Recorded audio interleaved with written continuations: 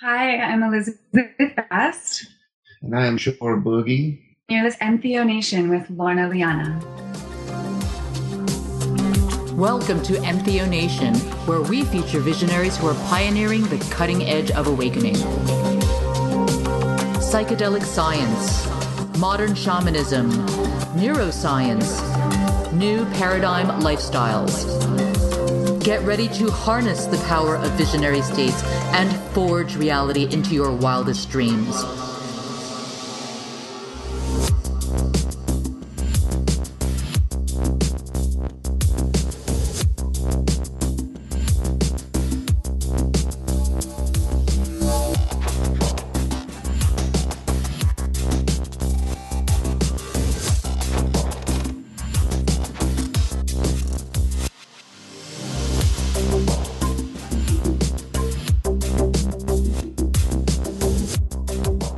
Welcome back, Evolutionary Tribe, to episode 23 of Entheo Nation. This is Lorna Liana, and I want to open this episode up with a really important question for you to ponder as you listen to our interview with Chor Boogie and Elizabeth Bast, a visionary couple who will share with us their experience working with Iboga, how it healed Chor's heroin addiction for good and saved their partnership. They're going to share with us their thoughts on drug policy and conventional treatment for heroin addiction, the difference between Iboga and Ibogaine, the benefits and risks of using Iboga, and how to use Iboga responsibly, as well as how to evaluate the best Iboga provider for you. So before we dive into this very in-depth conversation around using Iboga for heroin addiction treatment, I want to invite you to ponder this. If heroin is illegal, why is OxyContin legal? OxyContin is America's best-selling painkiller, and the company that makes it, Purdue, reaped $31 billion in revenue. OxyContin is a prescription-based painkiller that contains oxycodone, which is an opioid drug like morphine, codeine, heroin, and methadone. Heroin and OxyContin are chemically similar drugs. On a molecular level, they are almost identical, so both are considered to be very difficult to withdraw from. What's even worse, OxyContin, which is prescribed for pain, is fueling a heroin epidemic in America. In 2012, there was an estimated 2.1 million people in the United States suffering from substance use disorders related to prescription opioid pain relievers and an estimated 467,000 people addicted to heroin. According to the American Association of Addiction Medicine, in 2012, 259 million prescriptions were written for opioids, which is more than enough to give every American adult their own bottle of pills.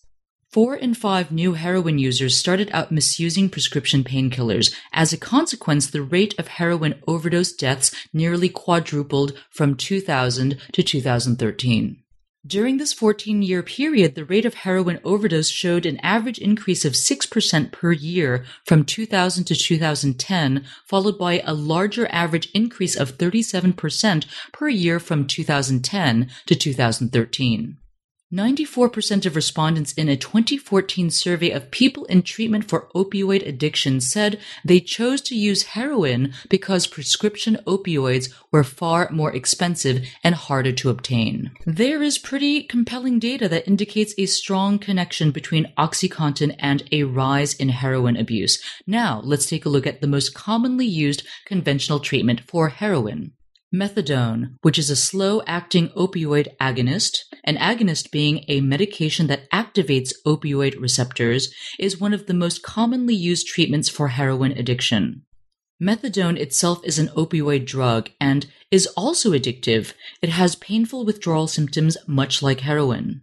As with other opioid drugs, methadone abuse can lead to addiction, overdose, and even death. So I'd like to leave you with a second question. Why would you treat heroin addiction with another addictive opioid drug? Now I want to introduce you to ibogaine, a psychoactive compound derived from the roots of the West African shrub Iboga. Iboga is an extremely visionary plant medicine that has been used for thousands of years for spiritual development and as a rite of passage into adulthood by the Bwiti tribe of West Gabon. In 1992, Deborah Mash, a neuroscientist researching addiction at the University of Miami, heard rumblings that Ibogaine was a miracle cure for addiction and traveled to the Netherlands to observe the effectiveness of Ibogaine detox trials on addicts. I saw people who were at the end of the rope, look like new human beings, no signs of withdrawal and ready to change their life, Mash said. And I thought, what does that teach us about the brain? I need to know. After being rejected by the National Institute on Drug Abuse for funding to continue human Ibogaine trials, Mash opened a private clinical research center on the Caribbean island of St. Kitts in 1996, where she treated more than 300 patients with Ibogaine and collected data for almost a decade. The thing we learned straight away was that Ibogaine detox was 98% effective for opiate withdrawals, Mash said of its short-term detoxification rate. I couldn't believe it. So I'd like to leave you with a third question. Given the high rate of success Iboga-based therapies have in breaking addiction, why are Iboga and Ibogaine categorized as Schedule I drugs in the United States? Resources and people mentioned in the episode can be found in the show notes at entheonation.com/23. If you know anybody who can benefit from this information, please share this interview with your friends and family and social networks. It could save somebody's life. Don't forget to stick around until the very end for our medicine music for the soul, the groovy, high-vibe, aloha-filled sound of Mary Isis from beautiful Big Island, Hawaii. If you would like to receive a free transcript of this episode, it is super easy. Simply text Entheonation, that is ENTHEONATION, to the number 44222. Just reply to the SMS with your best email to get access to premium content that's only available to bona fide citizens of Entheonation. If you like this episode, I would so appreciate it if you would take the time to rate and review this show in iTunes, as this will increase Entheonation's visibility in the iTunes marketplace and help get this life-changing information out to the people who need it. Now on to the show.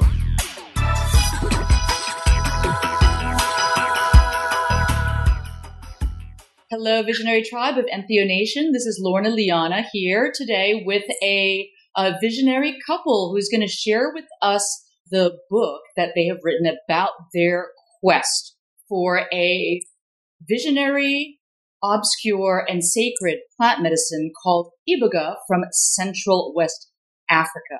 And so I'm here today with Chor Boogie, who is a world-renowned spray paint artist, color shaman, and Renaissance psychonaut.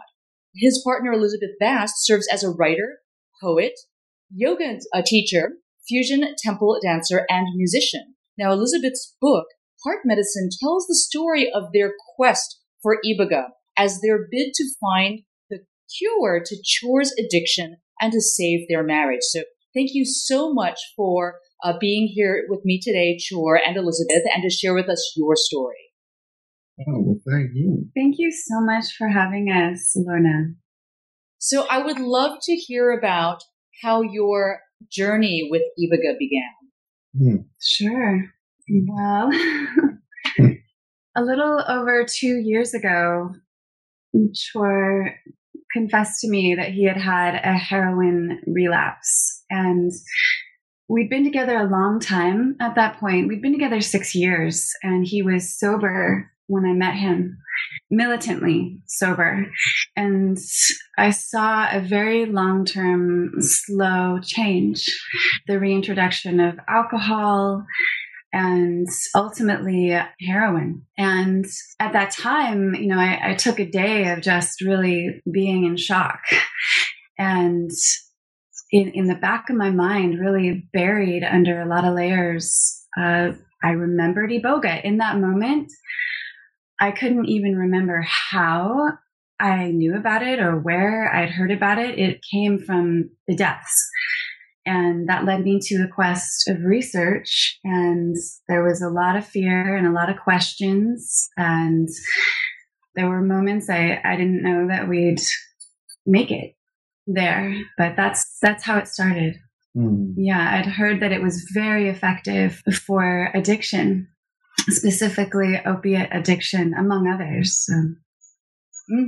Yeah, definitely. I met a couple of guys in Thailand who were running an Ibogaine treatment center. And these guys were like party animals. And then they discovered Ibogaine. And basically both guys just totally cleaned up, got super healthy, they don't even drink anymore. It was amazing. So when I heard their story, I found myself to be really intrigued. And that's why I'm really interested to have more stories about Iboga and to hear about, how to work with Iboga, especially around the treatment of really difficult addictions, because there are some types of drugs out there where once you become addicted, it seems like it's a lifelong struggle to stay, on the wagon.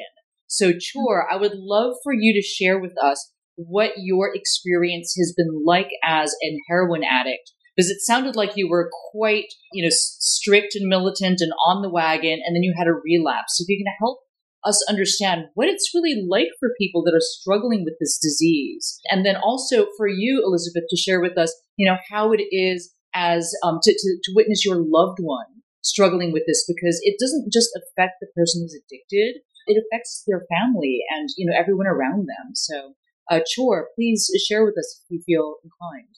When it comes to damaging your heart, mind, body, and soul with substances, it's like pretty much the worst thing you can ever do to you.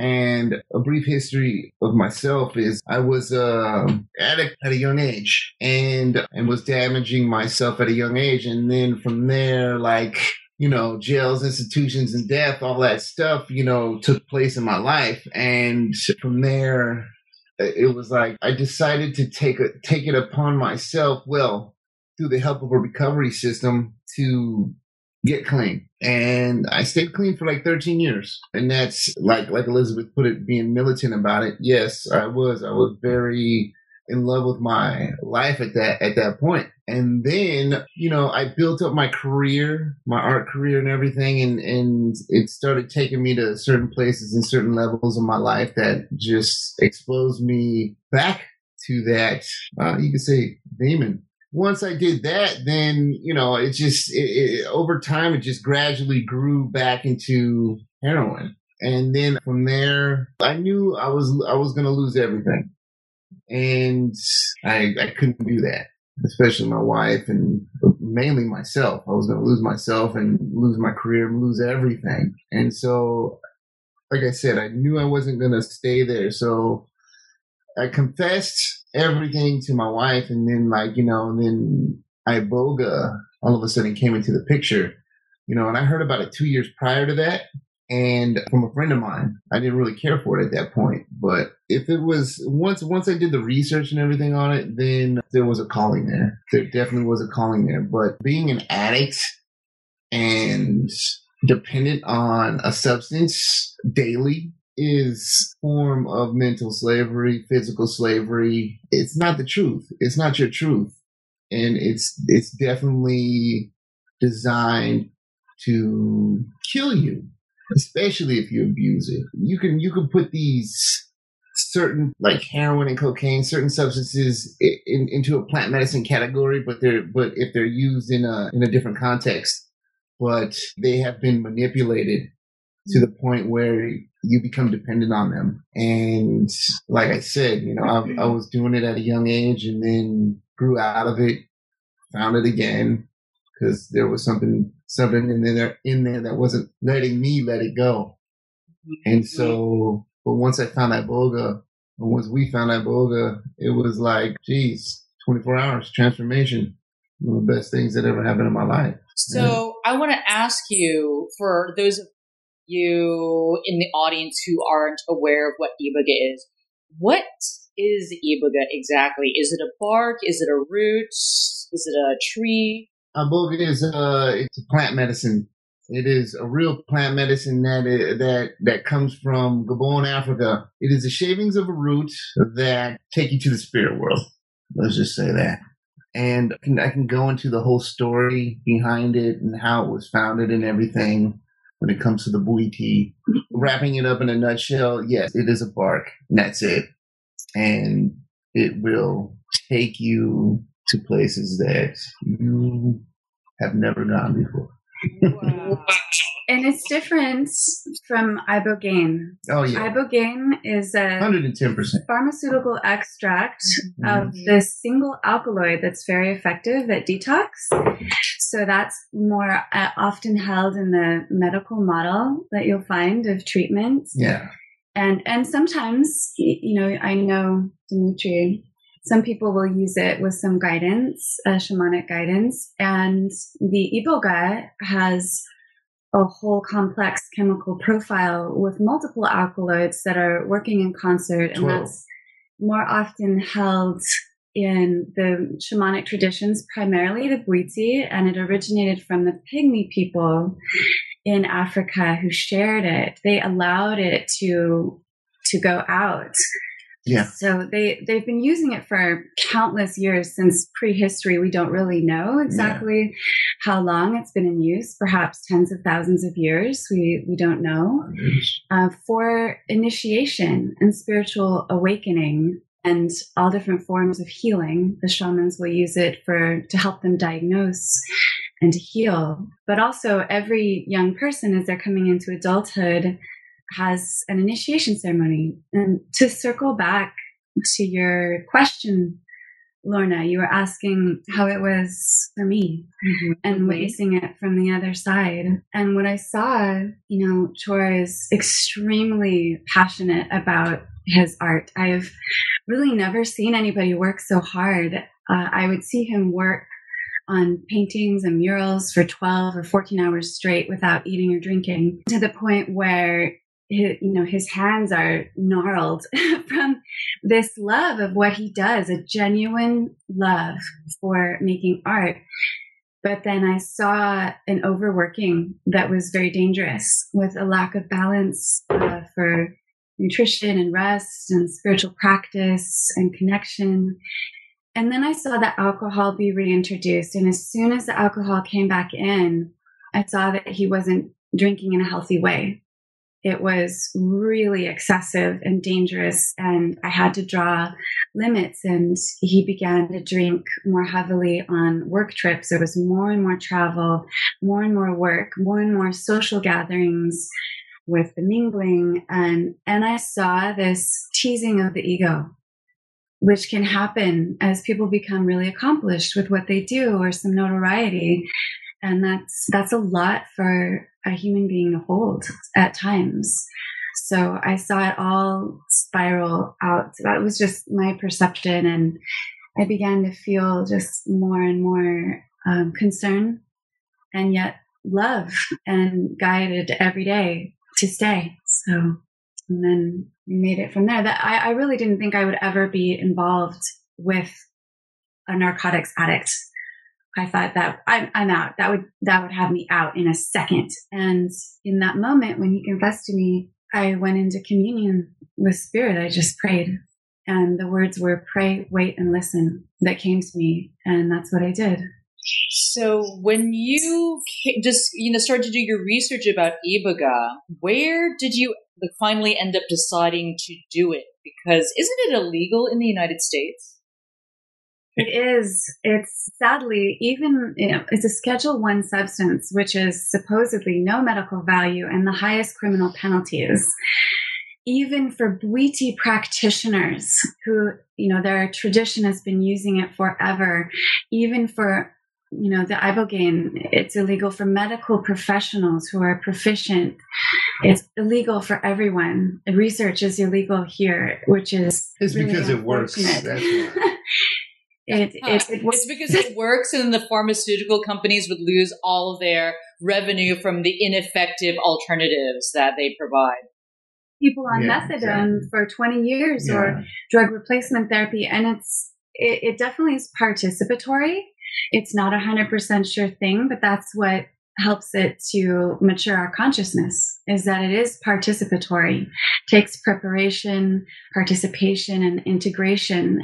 There's a whole bigger picture to working with that medicine. So it is illegal here, and we looked at different Iboga clinics, and we also looked at some providers who were working with the shamanic model and the total alkaloid plant medicine.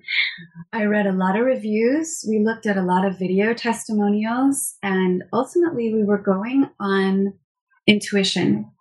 There's a lot of different kind of people in the world who can have success with different kinds of providers and different containers of treatment. And it's so important to do a lot of research on the facts, but then for us to move with our intuition. Plus, I'm pretty hardcore, so I needed something hardcore to really get me back on track. What do you mean by hardcore? Like hardcore in a ceremonial standpoint, like 3 days of Iboga consumption, or hardcore just because of the medicine itself and how intense it is?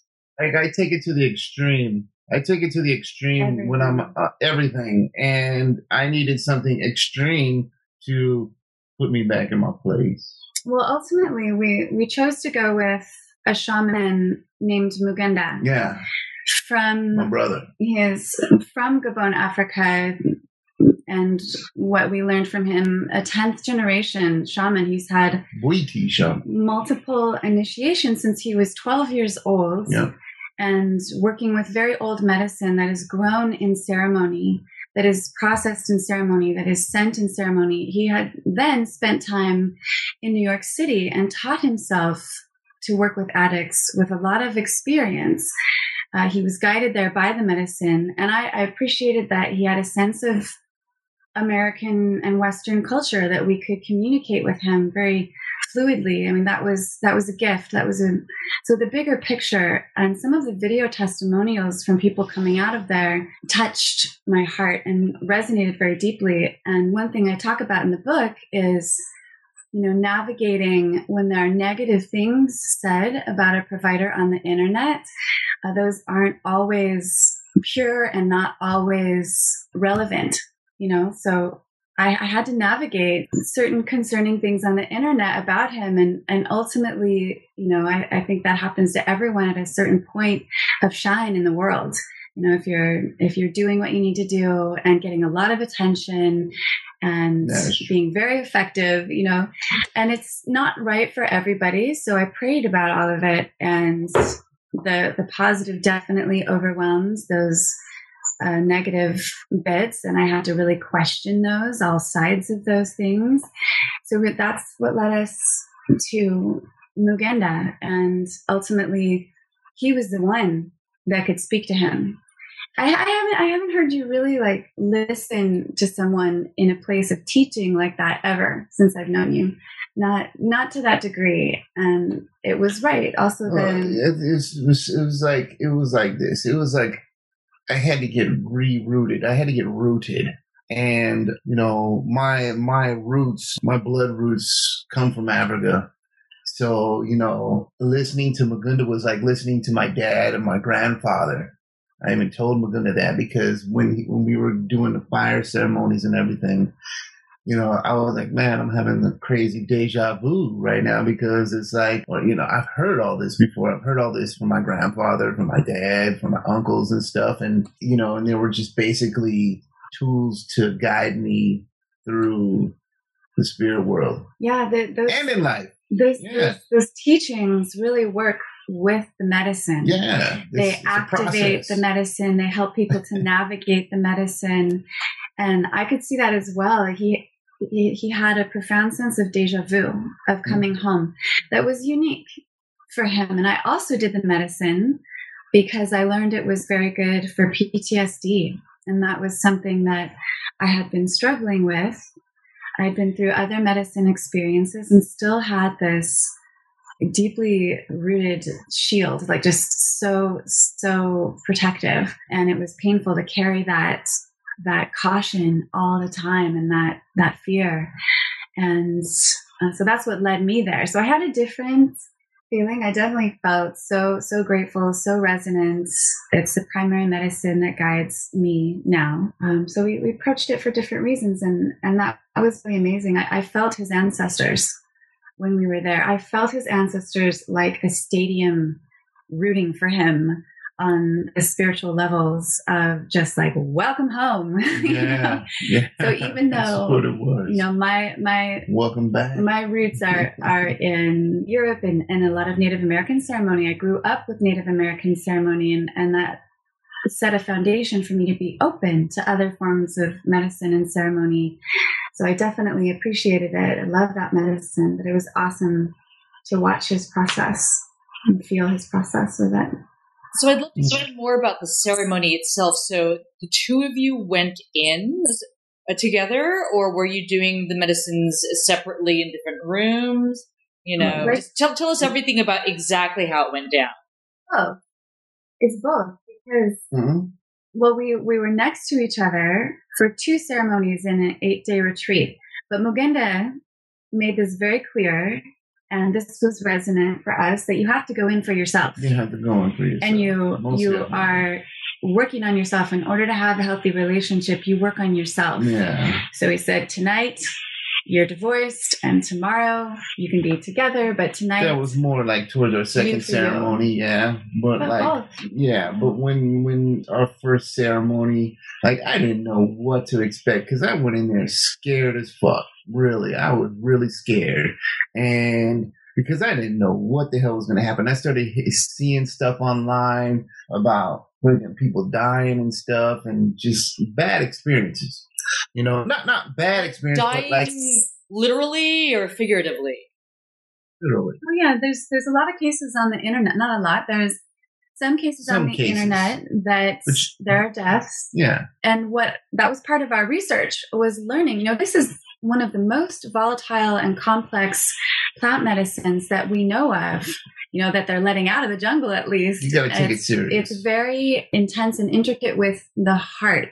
So what we learned was that in those cases, especially if you look at the study done by Kenneth Alpert and his associates over 2 decades, looking at all the deaths from Iboga and Ibogaine, is that it was mixed with contraindicated drugs. Yeah. It was held by inexperienced people. Yeah. It was the wrong dose. It was contraindicated medical conditions, people not knowing what they were doing and being alone.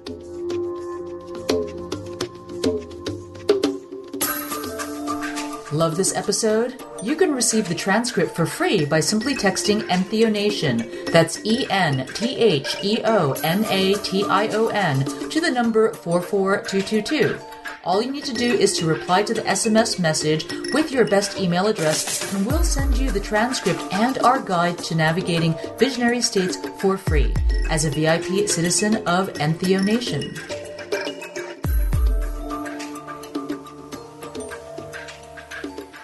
By themselves, alone. Some were all alone with massive doses, or there were inexperienced providers, or contraindicated medical condition, or contraindicated drugs. They were mixing it with other things that have a reaction with Iboga. So there were these different reasons. And it's still, the field is still on the frontier. Like, people are still learning a lot about it.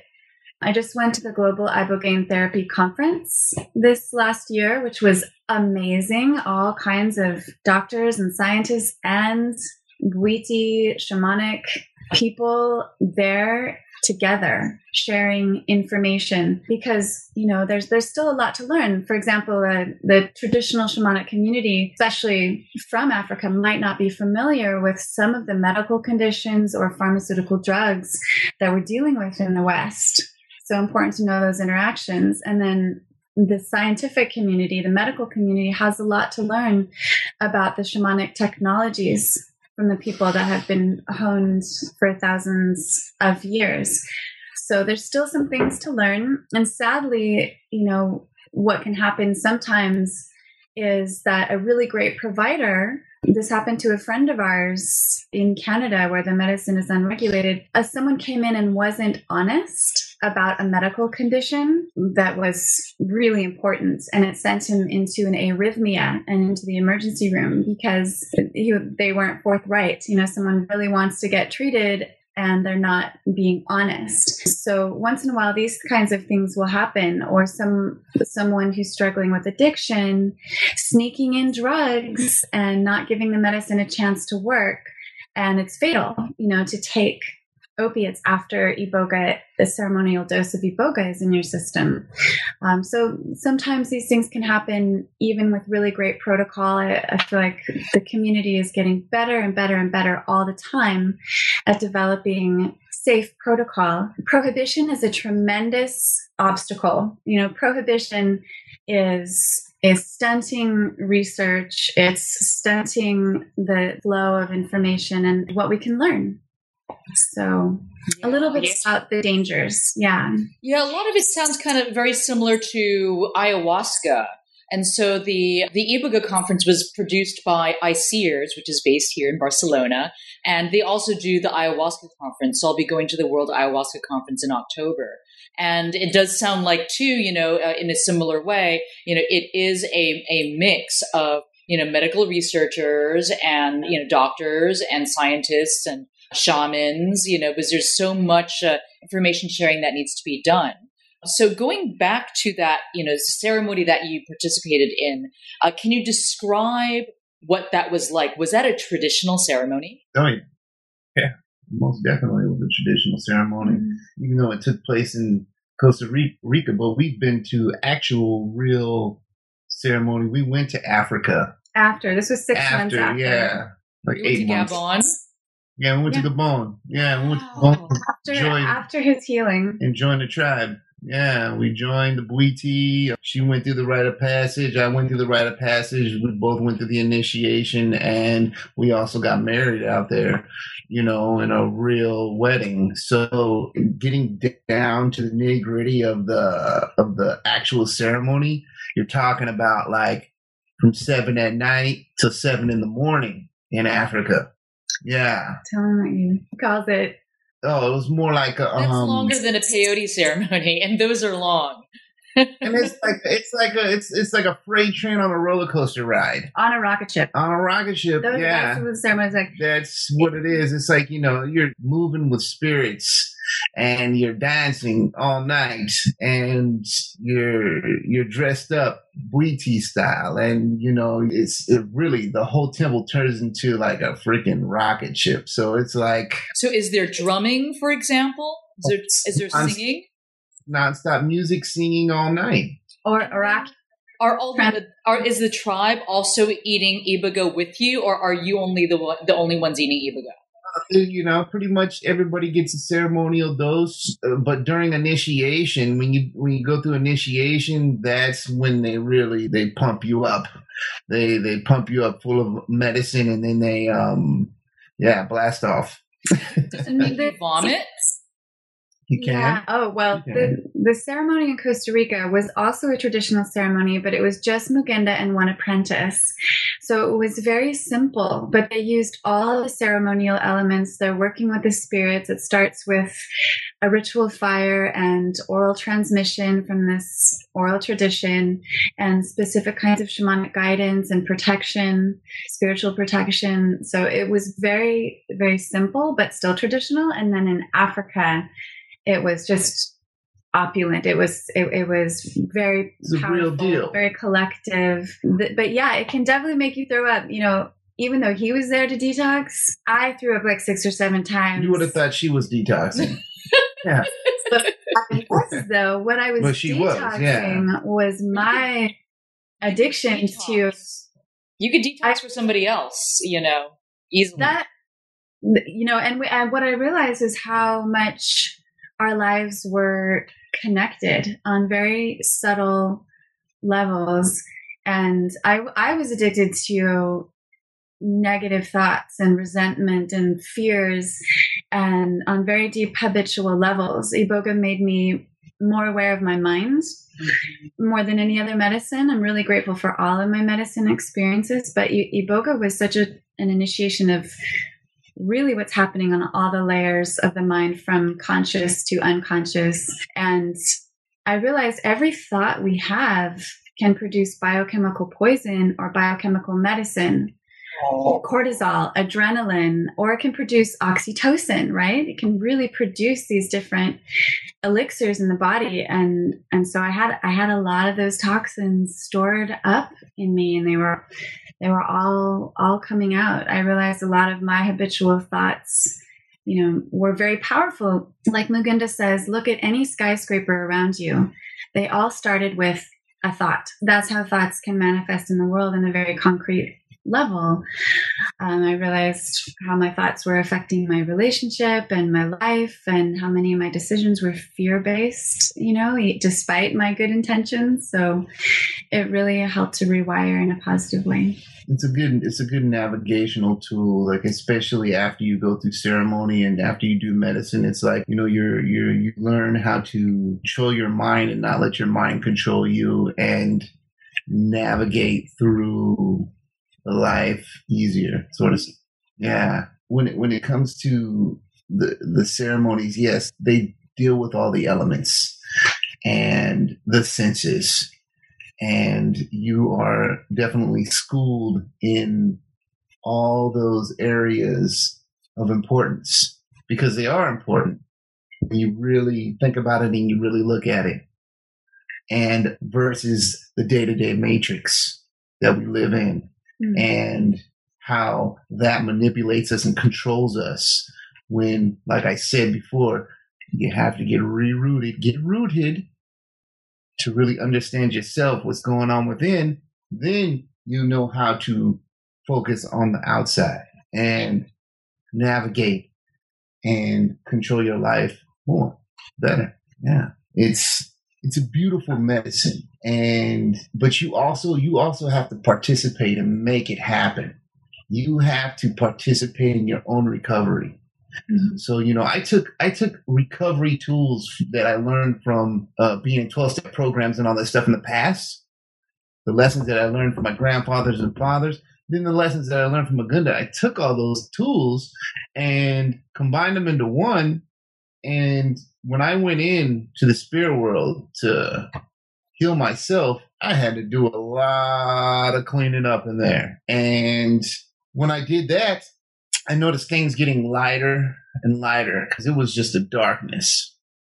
I was consumed by darkness. And once I started getting rid of the darkness, like I can give you an example. Like I became a superhero within myself called Love Man. I had a cape and everything. And I went in and I saw all this demonic, like just craziness, darkness, the nothing. And I grabbed a piece of it, and it was just like some negativity. It's just like a little sign that said negativity or drugs or, fear.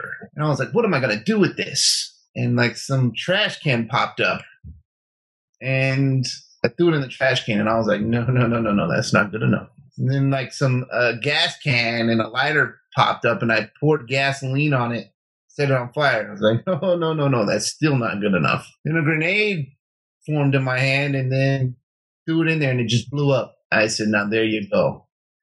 And then it just turned into some form of like mental video game. And I'm just grabbing all this negativity and darkness. I'm doing some real cleaning. I'm shoving it in the trash can and just setting on fire and blowing it up. And it was doing that the entire ceremony, the entire night, like in the periphery, in my peripheral vision. And I started noticing the darkness start turning into like a light red and getting like really clean and just transforming my life like no other. And I've tried all the other plant medicines. Nothing compares. I'm not saying that they don't do what they're supposed to do, because all plant medicines are in cahoots and they all work together. And they're helpful and at different times too. Yeah. Yeah. For many different reasons. Mm-hmm. But this plant medicine really brought me back. It actually brought me back to the point where like I left off at before I started going back into lesson, as I call it. And then some. Yeah. It's a plant medicine, like we were just talking about. It does brain surgery and heart surgery at the same time, soul surgery. Well, actually, no, your soul is infinite. So it's like you actually connect with your soul. And when you connect with your soul, you're home. And when you make amends with your soul, you are like, you're gold. So I had to do that. Once I made amends with my soul, with myself, I was like, wow. It was like finding my brother, like finding my inner brother. Yeah. And it just, and he forgave me. He forgave me, but he said, don't do it again. I'm going to fuck you up. That's what he said. Wow. So I'm just going to highlight and, for that, what you just said for all of us here, making amends with your soul.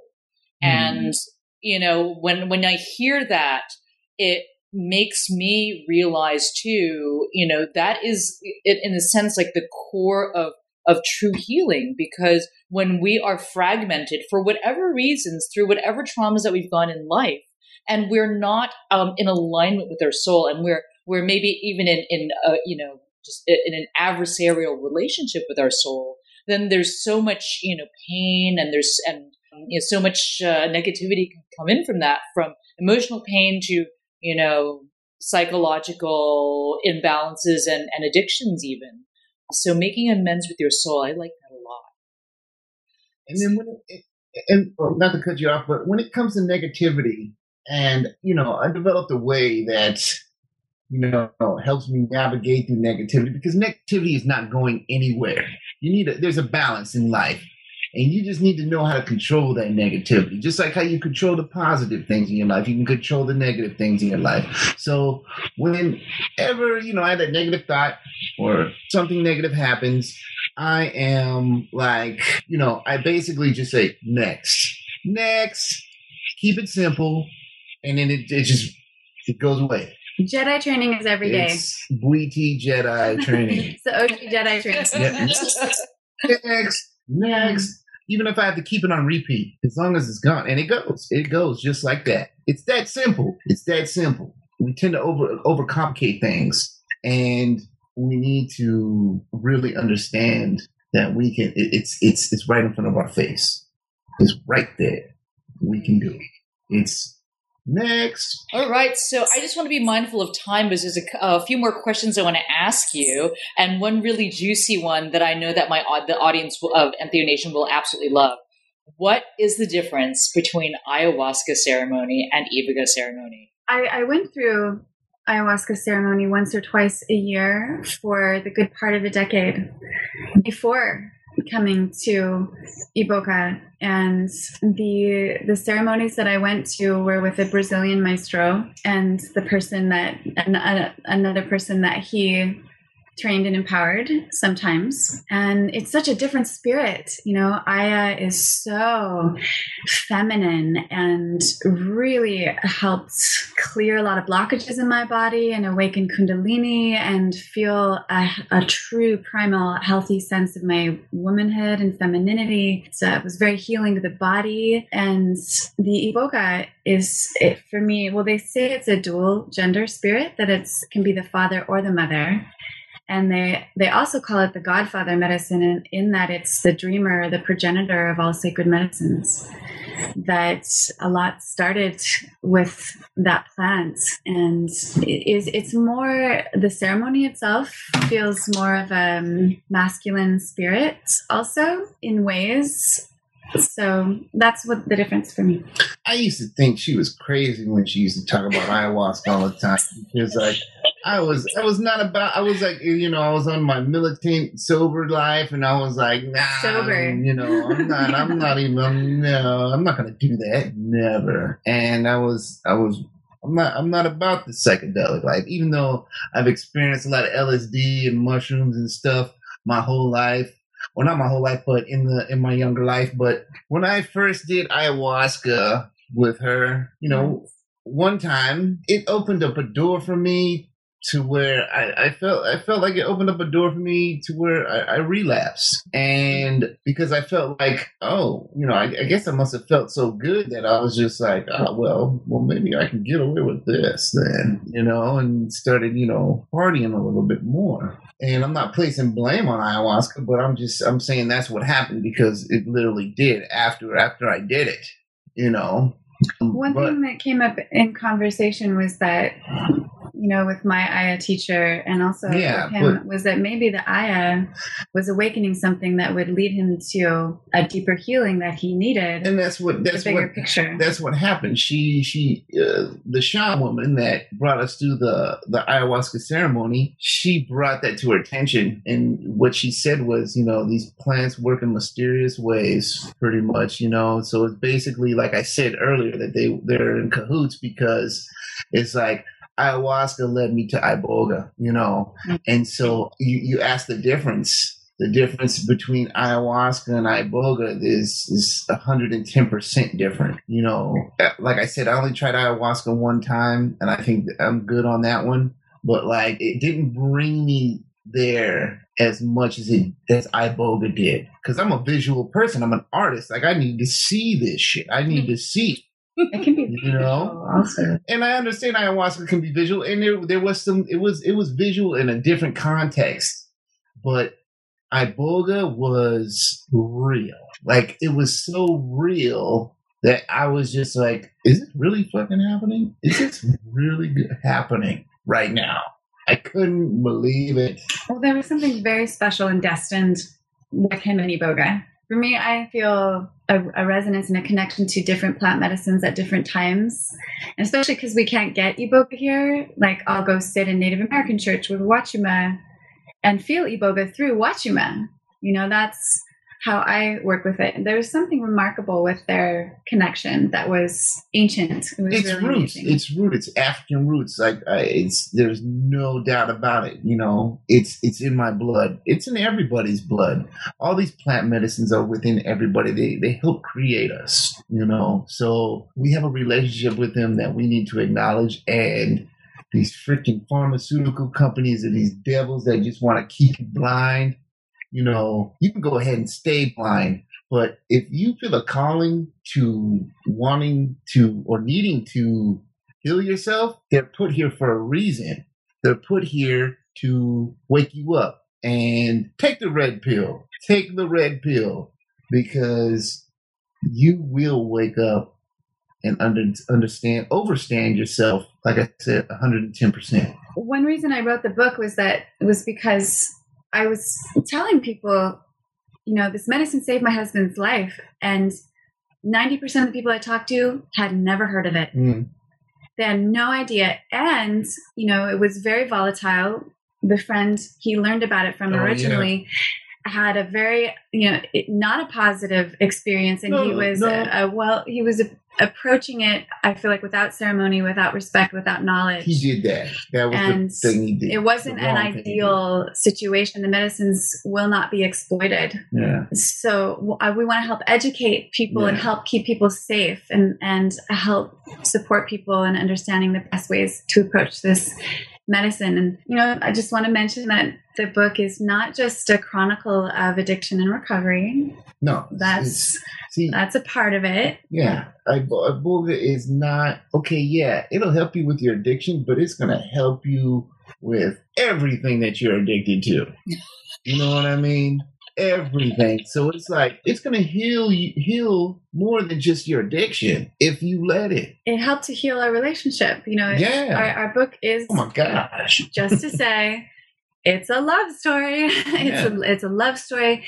And that was one of the things that the medicine wanted to help heal for us was intimacy, sensuality, sexuality, sacred union. And, I noticed that most of the books out are written by Western men in the world of psychedelic literature.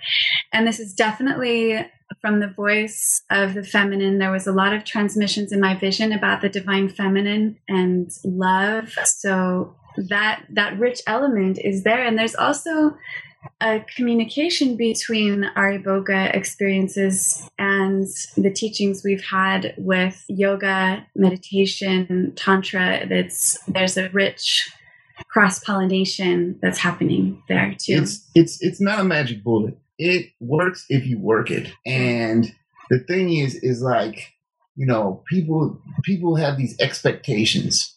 You need to learn to let the expectations go, because and really understand that, you know, it's deeper than your expectation, and you need to really learn yourself in order to heal yourself. So, you know, like she brought up a friend of mine, that's how I found out about it beforehand, was that he ordered it online, and which is a no, because you got to go through the ceremonial context, the ceremonial container, in order for this to really work, you know. And he did all that. He did that, and, you know, just to get off heroin, and, you know, it worked for him, but it didn't work for him because he didn't have that container and the shamanic ways, and then it ended up kicking his ass in the long run, because he thought he had a magic bullet that every time he could mess around or party a little bit, and I got this magic bullet over here, straighten me right out. No, that's a big no. He was trying to manipulate in the medicine. Yeah, to the medicine's like impure ends. Okay, I'm gonna show you something. I'm gonna teach you a little something, my friend. And it really did a number on him. But that said, it's beautiful medicine in the right hands. So, how complete was the healing from heroin addiction for you? You know, speaking of the magic bullet thing, like, is it something where you feel like you've gone through one ceremony and now you were like done with heroin? Or is it going to take a couple or more ceremonies to really get it fully out of your system? 110%. Within 24 hours, I was done, because, like, you know, I also know that, like, the clean time that I had before, the 13 years, also played a major role into it. And then I went back into lesson for 5 years, you know, abusing myself. But once I got back on track, it was like I said, it was like within 24 hours, I was a brand new person. And, you know, the addiction, everything was just like, you know, the cravings or whatever, it was gone. They were gone. And I saw. Yeah. What I saw, Lorna, we walked in there with this toxic, possessed Goliath. Like, his soul was so polluted. I could barely recognize him in his behavior, could barely recognize him in his face. And 24 hours after that first journey, it looked like he had 10 facials and just did a triathlon, and his eyes were clear. He looked 10 years younger, and I could see his spirit again. I do feel that the second journey, you know, the first journey was the detox for both of us, and the second journey was a crystalline, clear transmission of the way, of the deeper teachings from the spirit world, you know. So when we were clean, we could enter that place. But it was also very helpful to connect with our Bwiti community and to go to Africa 6 months later and to continue to work with the medicine very periodically to stay connected. So it's a bigger picture of community. You know, community is so important, to be able to talk to people about what we went through and integrate. Yeah, but one of the major factors, and this is one of the Bwiti ways, is that during that process, and it also came to me intuitively too, that I had to get honest with myself and real truthful and tell the truth about everything in order for this medicine to work. And once I did that, flying colors, I was, like I said, 24 hours. But definitely, Elizabeth brings up a good point. Integration, when it comes to integration into the matrix, the world. Did you say the Hatrix? No, the Matrix. The Matrix, okay, but that's a good one too. The Matrix and the Hatrix, right? the rat race, the conditioning. The integration is definitely key, and it's definitely important because it's like you're reborn again. You're like a new baby. This is some of his integration here behind us. Peek of one of the 3 paintings he painted straight off the bat. Mm-hmm. The first one is on the book cover. I wrote the book. Like, these are great forms of art integration. So I know. Yeah, actually, Aubrey Marcus just blessed himself with one of those paintings. So Aubrey Marcus is the new owner of the Love Dance, which is on the cover of the book, which is amazing because a little magical story there was that his podcast with Joe Rogan was for us a pivotal factor in our journey to get to Iboga and to trust that medicine. And then he ended up, and a big portion of that went to support MAPS because we gave 30% of that to MAPS to support that research. So it's a magical story with that. Part of his integration. That podcast really helped. And another testimonial video by one of my Bwiti brothers. His name is Jeff Cook, who runs Iboga Wellness Center with his father, Gary Cook, and another Bwiti brother, Steve. I forgot his name. Steve Callahan. Roots Healing. He's Roots Healing, and they run a good, nice little tight ship out in Costa Rica. Yeah. And, his testimony was, something that I related to because we were 5 gram a day heroin addict at points. 5 gram a day that recovered with the medicine. Yeah, and he recovered with the medicine, and that's what really sold me. And then looking at Magunda's videos, testimonial videos, or his videos about Iboga House when it was around, I can just sense that he was a real dude.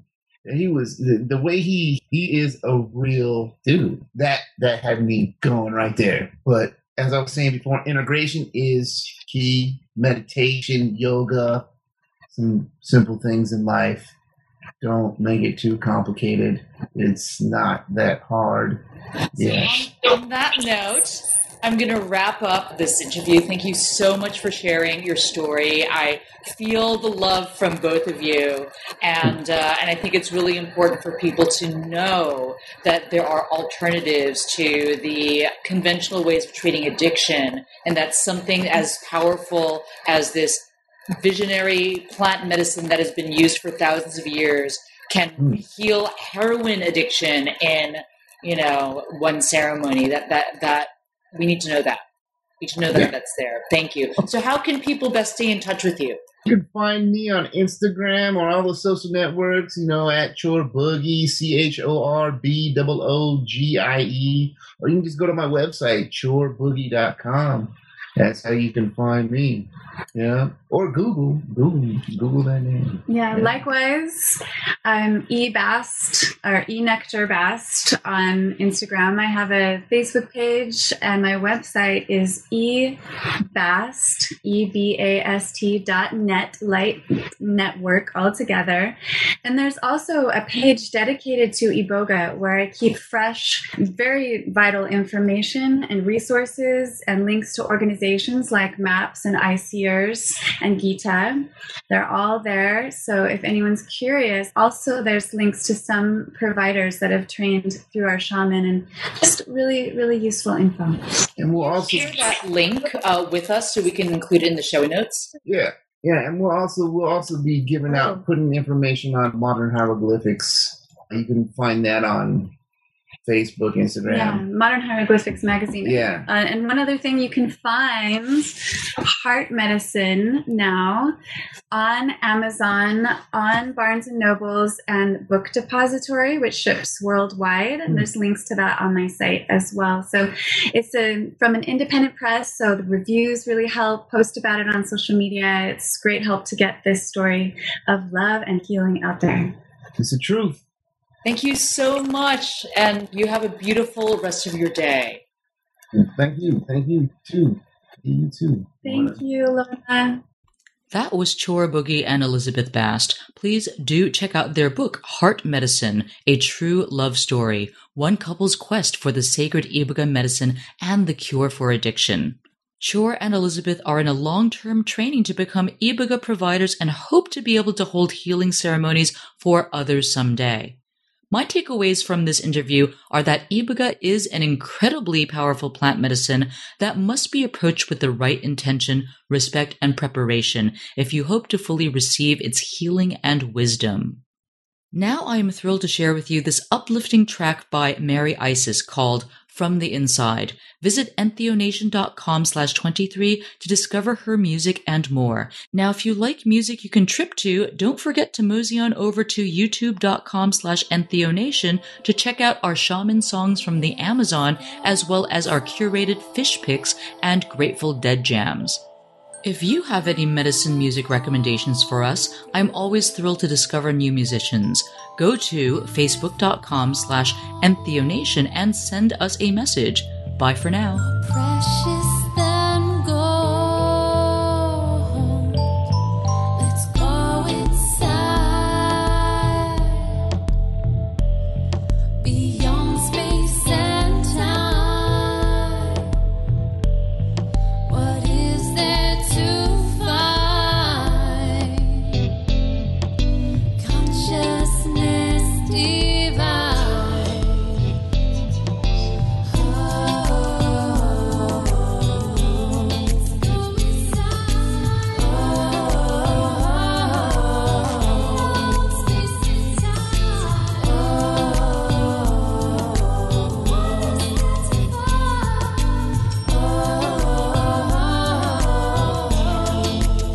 We all wanna be free.